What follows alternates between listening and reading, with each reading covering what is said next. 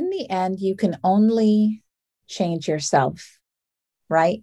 You can't even change, you can't affect even your kids. Like when they're young, you think, I can make them this. No, we are all the only person you can really change is yourself. So human nature is, well, everybody else around me is being negative, and so I can't be my best self until they fill in the blank.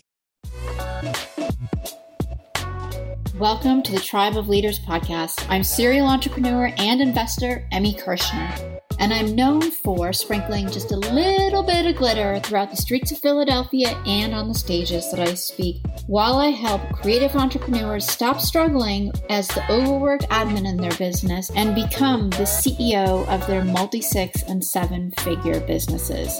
What has fascinated me over the years are the stories of success and failure that courageous entrepreneurs who have put it all on the line face as they change lives, disrupt industries, and become incredible leaders themselves. So if you're looking for a community of engaged entrepreneurs and you'd love to get some resources and tools that can help you fast track your business, I invite you to join the Tribe of Leaders Facebook group. The link is in the show notes if you want to connect with us. And of course, the group is free to join.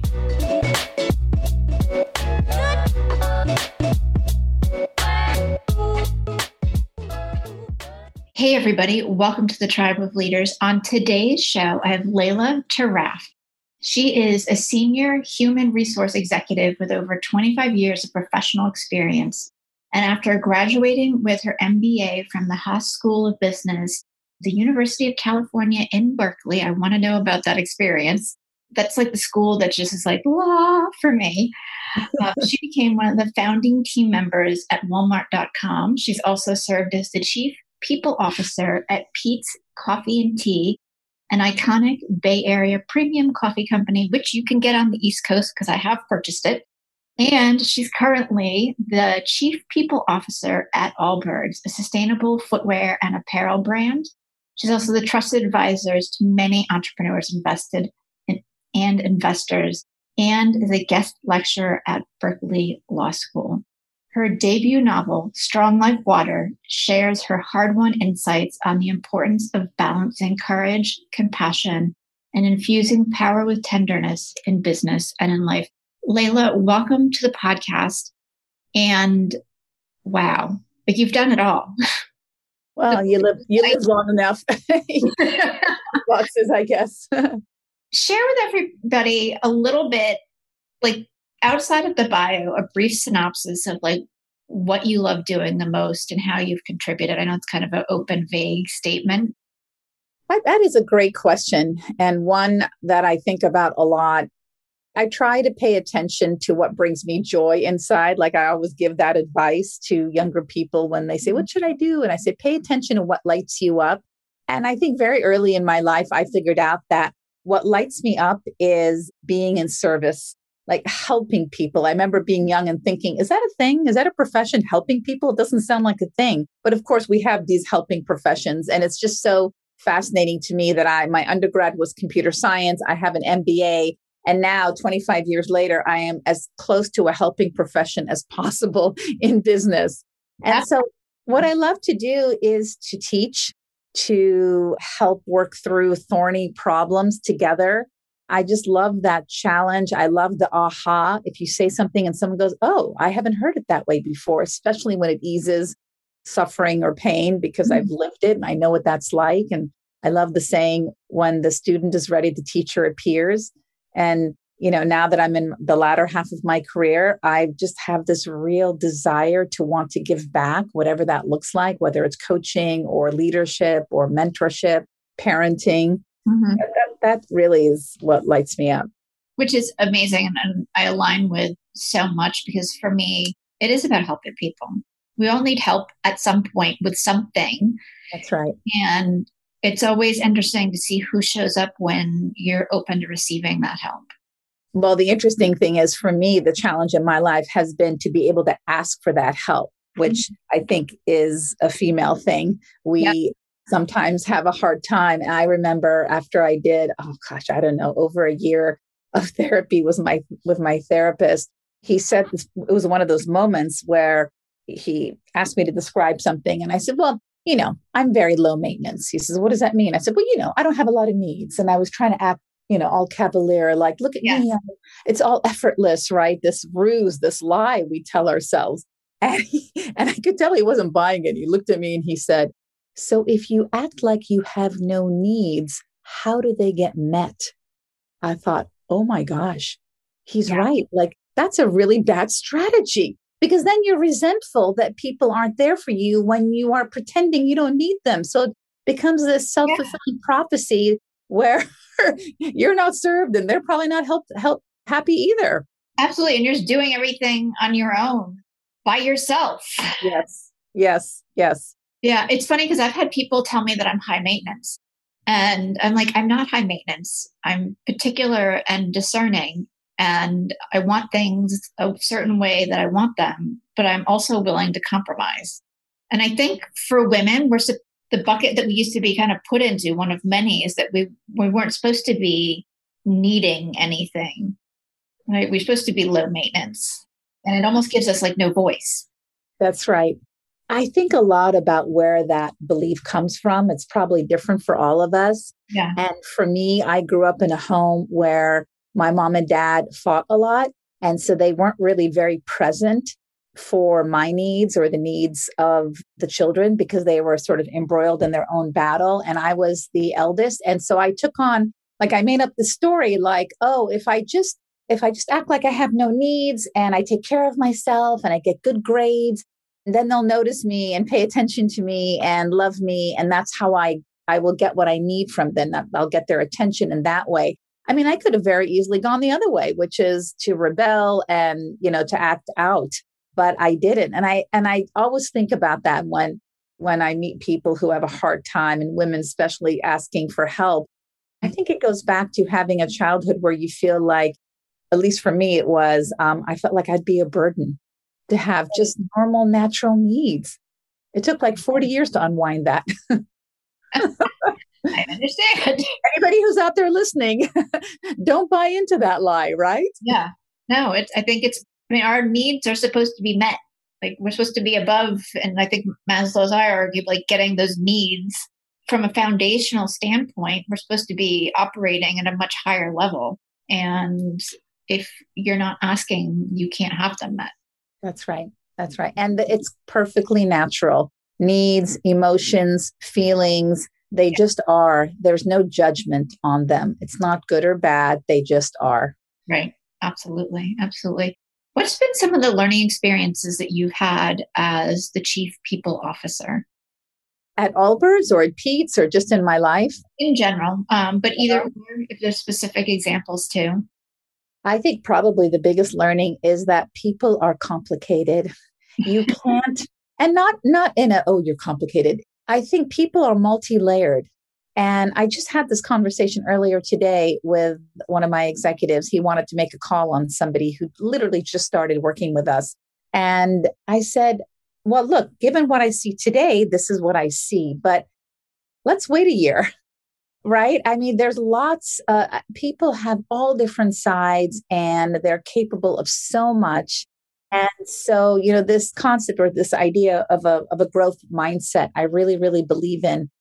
And if you have a growth mindset, it requires you to be a little patient and to be curious and to have a presumption about people and the human condition, that it is always evolving and adapting and changing and able to get better and to learn and to grow. And so I think that's been one of my big takeaways is if you create the right conditions for people to do great work, to feel like they can make mistakes and not kind of get dismissed or penalized, that is when you get the most out of people, which takes us back to the first question, which is what lights you up or what do you love? It's being able to do that. It's to create a culture, conditions for people to feel like they can be on the edge of, oh, I'm not sure what I'm doing here, but this is kind of exciting and let's try to do something big.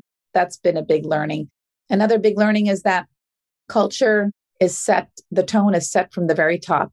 Okay. If you have a fear-based leader from the HR seat, there's not much I can do.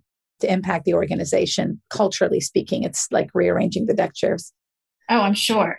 I'm sure, because everybody's just afraid and nobody produces their best work. That's right. Long term when they're feeling like they're not secure and they're not in a safe place. I mean, yeah, you might get that initial adrenaline bump with something, but or a project. It's not sustainable. I would say my newest learnings at Allbirds is, I mean, they're this intergenerational workforce. Whew, it is not for the faint of heart. Crazy how differently we think about things. And, it's great for me because, again, I'm at the later stages of my career, so it keeps me young. Well, we will all experience something and then someone will talk about what their take from it. And I'm like, really? That's what you took from that? Like, wait, walk me back how you connected those dots. And more often than not, I'm like, oh, okay. It's just, again, going back to just stay open, curious. They're learning from me. I'm learning from them. Yeah. I really feel like the younger generations have an amazing opportunity to radically change how we work. Oh, yeah. And it's right there. Positive. I don't really like the word balance because there's still not a lot of belief in balance. It's more flow. Like sometimes, you're here in one space more than another space, and that's all okay. And I'm really curious over the next 5 to 10 years with how that transforms what we create, produce, who we are, not only at companies, but globally. Yeah, absolutely. It's going to be really interesting to see what happens as we come out of the pandemic, as we start going back to work. Almost everyone I know is approaching a much more flexible type of work arrangements. I think it depends on how you define balance. I think perfect equilibrium, you're right, is not possible. But whatever that looks like for you, there are going to be days where you have to focus more on home or children or self-care, and other days where you're burning the candle. But to have like a 50-50 or whatever your percentage is per day, no way. That doesn't work. No, because the random curveballs of life, whether, it's your kid getting sick or my dogs, it was like anytime I needed to go to a meeting outside, because I've worked from home for so long, one of them would throw up on the carpet. It's like I could almost plan on that. So I started, but it's a random thing where you've got to stop and take care of it. And it just adds time. I think that's what my dog is doing too. Now that I think about it. There was a special on the Today Show yesterday with a vet, and he was talking about how our dogs are going to be super anxious when we go back to work because they've had us now for a year. I was thinking that because I've worked from home for forever, and my guys are used to me being here and being in and out. But the last several weeks, they've been far more anxious. And I thought I was going to get away from that. And clearly they're part of kind of this thing where the pets are feeling more anxiety. So we've been working on keeping them chill. And then our poor babies. Yeah. We digress. We talked about, fear-based leadership being really difficult to manage. What other leadership styles do or don't work that, you've seen over your years in your career? Well, I think any sort of fixed, rigid, unyielding leadership style is going to have a very hard time today, right? The world has become very fluid. We're living in a VUCA world, virtual, uncertain, complex, ambiguous. I've heard it described as 3D chess. And you just need to be more nimble and more agile in how you show up and how you respond to things, how you think about things. You can't get super dug in on one way. And at the same time, you need to develop a cadence and a discipline. So it really is trying to thread a needle. So I think being adaptable, being resilient, being agile, those are the 21st century skills. I also think, and I talk a lot about this as a big insight that emerged for me, is heart-based leadership is here to stay. I was reading an article the other day that said, it used to be all about the brawn, we were laboring out in the fields. Then it was about your head in the information age, and 21st century leadership is all about the heart. It's empathy, it's collaboration, It's approaching people, as whole people. It is bringing your whole self, trying to be a little more authentic, being more honest when you don't have the answer, showing vulnerability, expressing your needs. Mm-hmm. Those are all emotional intelligence and social intelligence skills that is just so interesting, right? Because now computers can do so much. Machine learning is here to stay. And what we worked hard to do over the last 50 years, now you can do with a push of a button. So for us humans, the real skill is the emotional and the social skills that we need to develop. Right. I love that because I think for so long we've been disconnected from community, and the way I perceive the leadership that's coming up and the way we make change is that we're in the place where we can rebuild those communities because we're bringing our whole selves.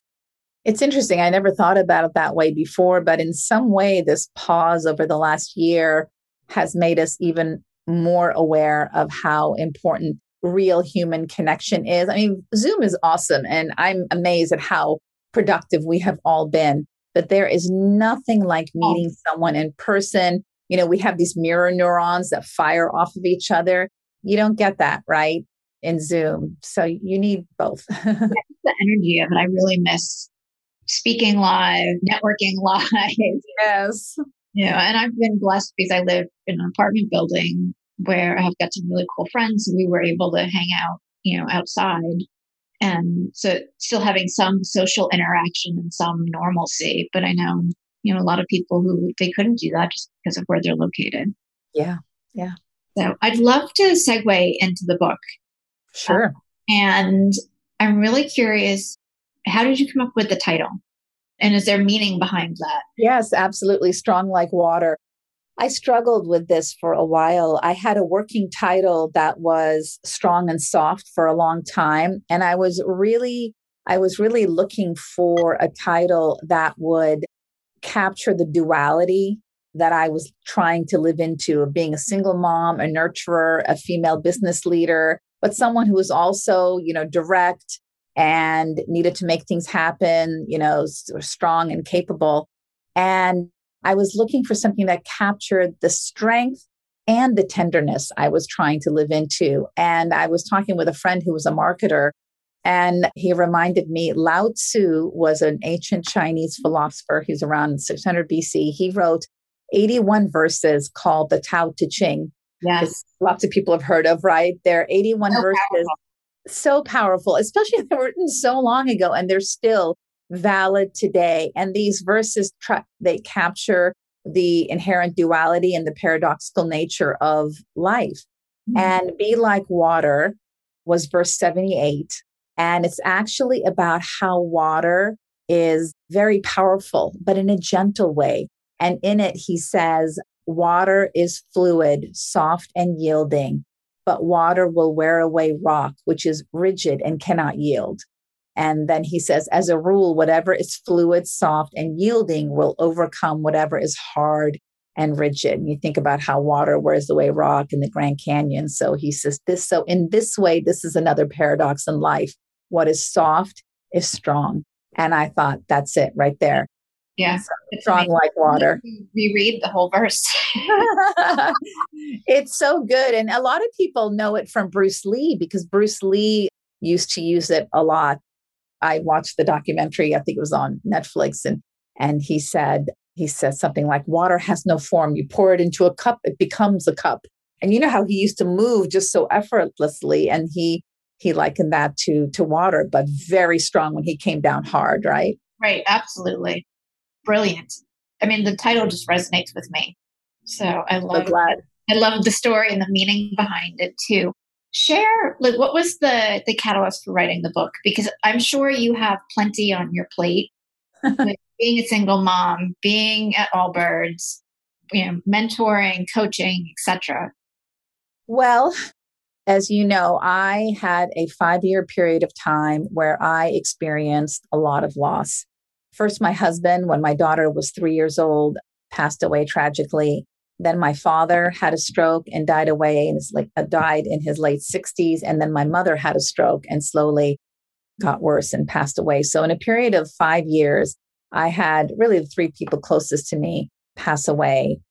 And as is often the case, periods of tremendous adversity in our life provide real opportunities for growth. And for me, up until that point in my life, I had never really allowed myself to be vulnerable or to be sad or to allow myself to what I consider to be wallowing, right? Anything that ever happened to me.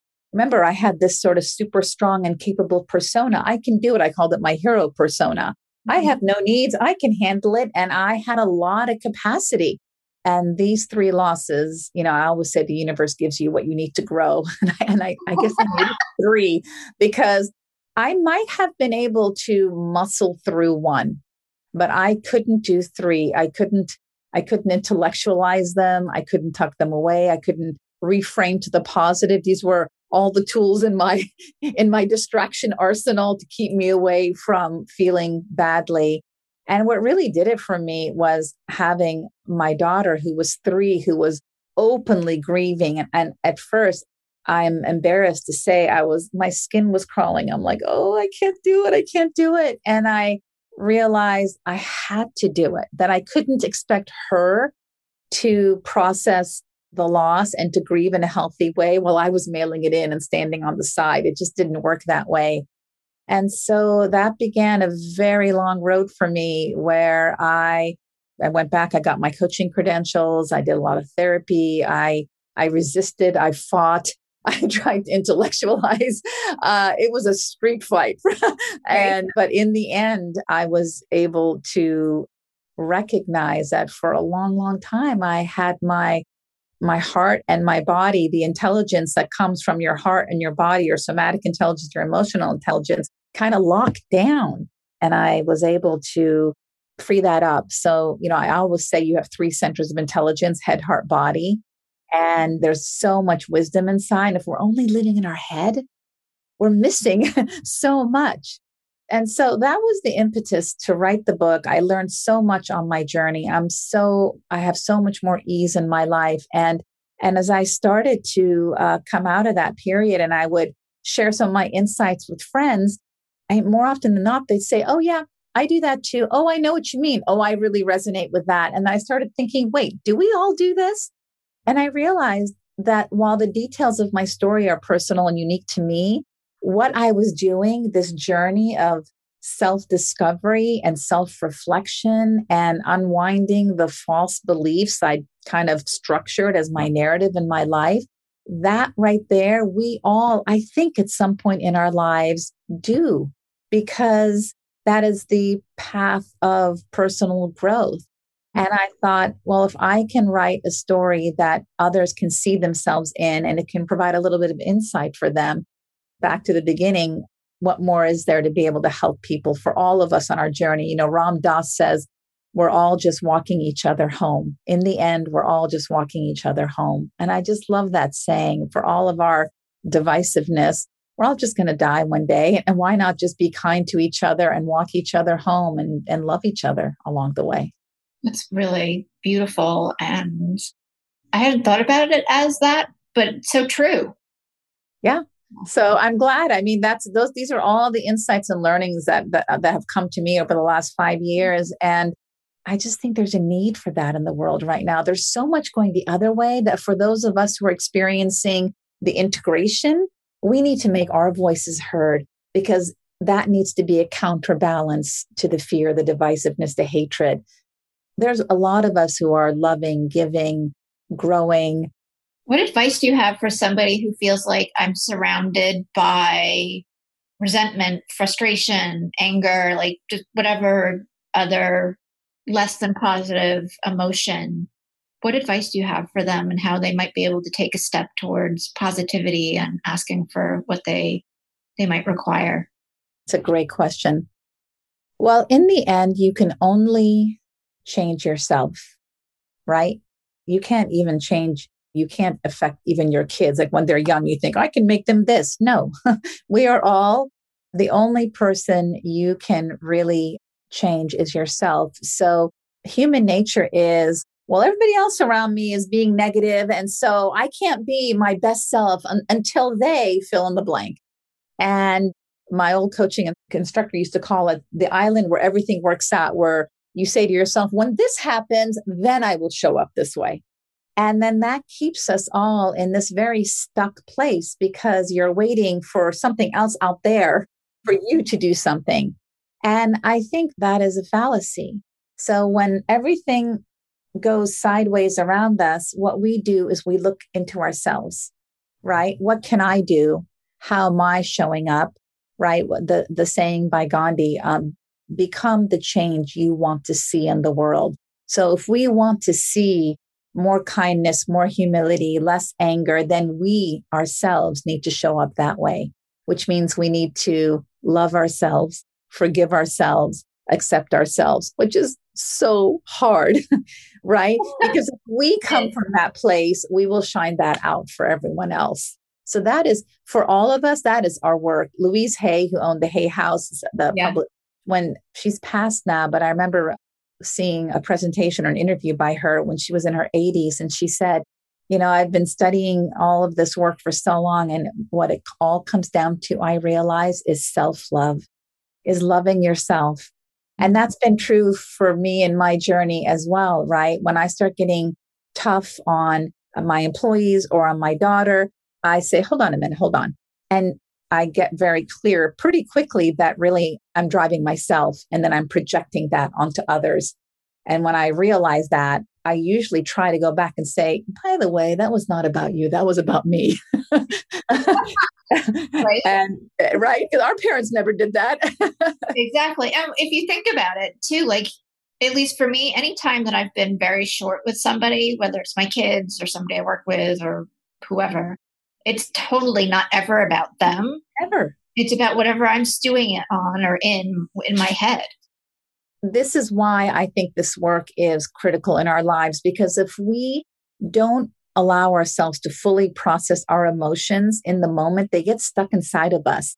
And that's when we get triggered, right? And a trigger is not because of what's happening in front of you. It is picking up on something that happened a long time ago that you're sort of, being reminded of in that moment. It's usually tied to an old emotion that got pushed way down and is trying to come out, and we won't let it. It's like a wound that won't heal. And so I think, therapists call it the unresolved childhood wounds. And so the more we can excavate and get to the bottom of all those, allow ourselves to feel them, let the emotions work through our body, then there's more spaciousness inside of us. Then we won't get as triggered. It's not to say that I don't lose it. Of course, we all do. But now I lose it much less often. And even when I do, it's not such a high peak, and I'm able to recover and go back and say, okay, what just happened? Well, and you can clear it. And you can clear it. Good point. Hey, I just messed up.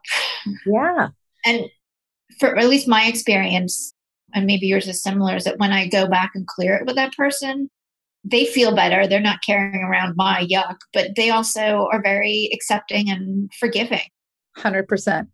I mean, I will tell you, my book's only been out for about 6 weeks. And when my friends that I've known for years say, oh, you wrote a book, there's still a little part of me that's like, oh, don't judge me. Are you going to think, I don't know, now that you know all my flaws? And every time, even though I still have that expectation, I'll be judged, every time they will say, wow, I never knew this. I've known you for years.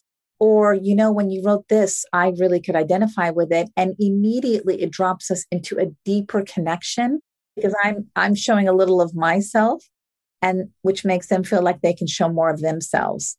Yeah. And it's so cool when that happens. I mean, not only is your relationship deeper, but it allows you to step up into this place that I think just breeds more kindness. Exactly. And it's so funny because I had somebody on the podcast, I think it was like 6 or 8 months ago, and she been through a terrible divorce. Her husband was her business partner. The business blew up. She, had to sell her home, etc. And similar story, and, had to believe she had to hold everything together. And she's like, when I started talking to people and telling them what was going on, she's like, I can't even express how much support and no judgment on anything that had happened. And that's the really cool thing about being vulnerable. So I'm so glad that you are sharing your story. And I'm really excited about the book. Oh, thank you. Yeah, absolutely. Where do you see, and I've been asking this of a lot of people lately, where do you see yourself like in the next year or two? Any new projects on the horizons or? Well, I feel like leading right now through everything we're dealing with, the global pandemic, first getting kicked out of the office, now trying to come back into the office. No one wants to get out of their jammies. Today is the year anniversary of George Floyd's murder. We're still dealing with a lot of social unrest and the political divisiveness. So I feel like I'm in a bit of a boot camp right now in my current role, and it is challenging in a very big way. And so my plan is to continue learning and growing. And of course, I have a little project I've started thinking about because I can't leave out very well. And once you write a book, you're like, I could do that. I think there's an opportunity to write or to have a more cleanly defined business book, like a how-to book, as they call it, because what I am experiencing now is how to bring this more balanced, blended, head, heart, strong like water leadership type into work, and specifically into companies that are dealing with everything I just talked about, as well as intergenerational conflicting mindsets as you're trying to grow through like the crazy startup to high growth phase. That's a lot of factors. And I think that there are some principles that I see that could be interesting to highlight in a book that is all about how you grow as a company in the 21st century without losing your humanity. So that's what I'm noodling with right now. I'm really excited about that. Well, good. I hope. Yes, do it. Yeah, I'm gonna. That's my goal. I'd love to have that out in the next year and a half. Okay, I'm curious too because everybody has a different process. What was your process for writing the book? Oh, it was very organic. I didn't have this, I'm going to publish a book. It was never like that. And I think maybe if I had that, I might have felt like I couldn't do it. And so I think I purposefully kept it small, right? And I went to a writing workshop and I really enjoyed it. I thought, gosh, who knew? And I've always written well, but I wasn't never a quote writer. And that workshop, I went to a workshop in Montana with Laura Munson, who's a writer. And it was 5 days of just writing. And I thought, oh, this is cool. And I had written about 30 pages. And when I read it to the group, because we all had to read one piece, it really touched them emotionally. And so something clicked in my mind like, oh, there's something here. But it was very organic. I wrote for about a year on my own, trying to find my voice, as they say. And at the end of it, I had 200 pages of stuff, but it didn't hang together. There was no structure. There was no narrative arc. There was no tension. And that's the craft of writing. And at that point, that was like 2.5 years in, I thought, you know what? I think I'm ready. I think I can do this, but I need someone to teach me the craft of writing. And I started working with a writing coach. Her name is Jenny Nash. She's in Los Angeles, and she provided me the container. And once we had that in place, and I make it sound easy, but getting the narrative arc and the parts of the book and the tension, once we had that locked down, I could just write and it just poured out of me. That's the fun part. That only took about 10 months, but it took, 4 years to get to that point. Right. So it's something you've been working on and thought about for a while, which for me is extra added value because you can go back and pull deeper meaning out of stories because you've revisited them more than once. Absolutely. In fact, I would say, I think most writers say this, the very act of writing about something becomes part of that healing journey, because I would write something and I'd be like, wait. And especially when I was working with my writing coach, she says, why did you feel that way? I'm like, what do you mean? She goes, well, that doesn't make sense. And so for me to explain a situation or a scene will make complete sense in my head. But when I put it on paper, I'm like, oh, that doesn't make sense. You're right. Wait a minute. Why did I feel that way? And you have to peel back a few more layers. Absolutely. Where can people buy Strong Like Water? You can buy it at any bookstore. I would love it if people supported their local bookstore. But of course, it's also available online. Amazon, Indie Book, Barnes and Noble. It's everywhere. You can also go on my website, which is laylataraf.com, and get more information on it. And I've even written a book discussion guide for book study groups, which I've actually been invited to come to some, and I'm loving them. In fact, my old coaching program just asked me if I would be available for their book study group, which, I mean, to me, they're the masters. So 10 years later, to be invited back to speak just feels like such an honor. Yeah, absolutely. Absolutely. I want to circle back with the last couple of minutes that we have, because I was so excited about it. And what was your experience like UC Berkeley? Oh, well, I was in business school. It wasn't undergrad. So I think it's a little different, right? Because you stay kind of on one part of the campus. And this was the 90s, late 90s. It's just a beautiful, open learning environment. Yeah. Everyone is curious, super diverse, really engaged and interested and innovative. I still have my best friends from that time. It's a beautiful area. It's a beautiful place to be a student, right? Because your mind is just opening. Yeah. And I haven't been there, but I've heard amazing things about it and have read about different people who have been there, and, what they've created since in very different ways has been unbelievable. It's a very creative, accepting place. You can be anything. No one's ever going to shut your idea down, no matter how crazy it sounds. Now, it may not go anywhere eventually, but no one's going to shut down the idea. It's a very open, accepting place, which is why it's so innovative. Yeah, that's really cool. I'm also curious with Allbirds, how do you keep everybody inspired when you're all in different places? Because you have retail stores. And for those of you who don't know, Allbirds makes incredibly comfy, I now own 2 pairs shoes, but that are sustainable. And if I remember correctly, one shoe type is tree-based and the other one is wool-based. Yes. Right. Yes. How do I keep everyone inspired? So Allbirds is amazing. It's so exciting to be at a mission-based company. People are so passionate about the work.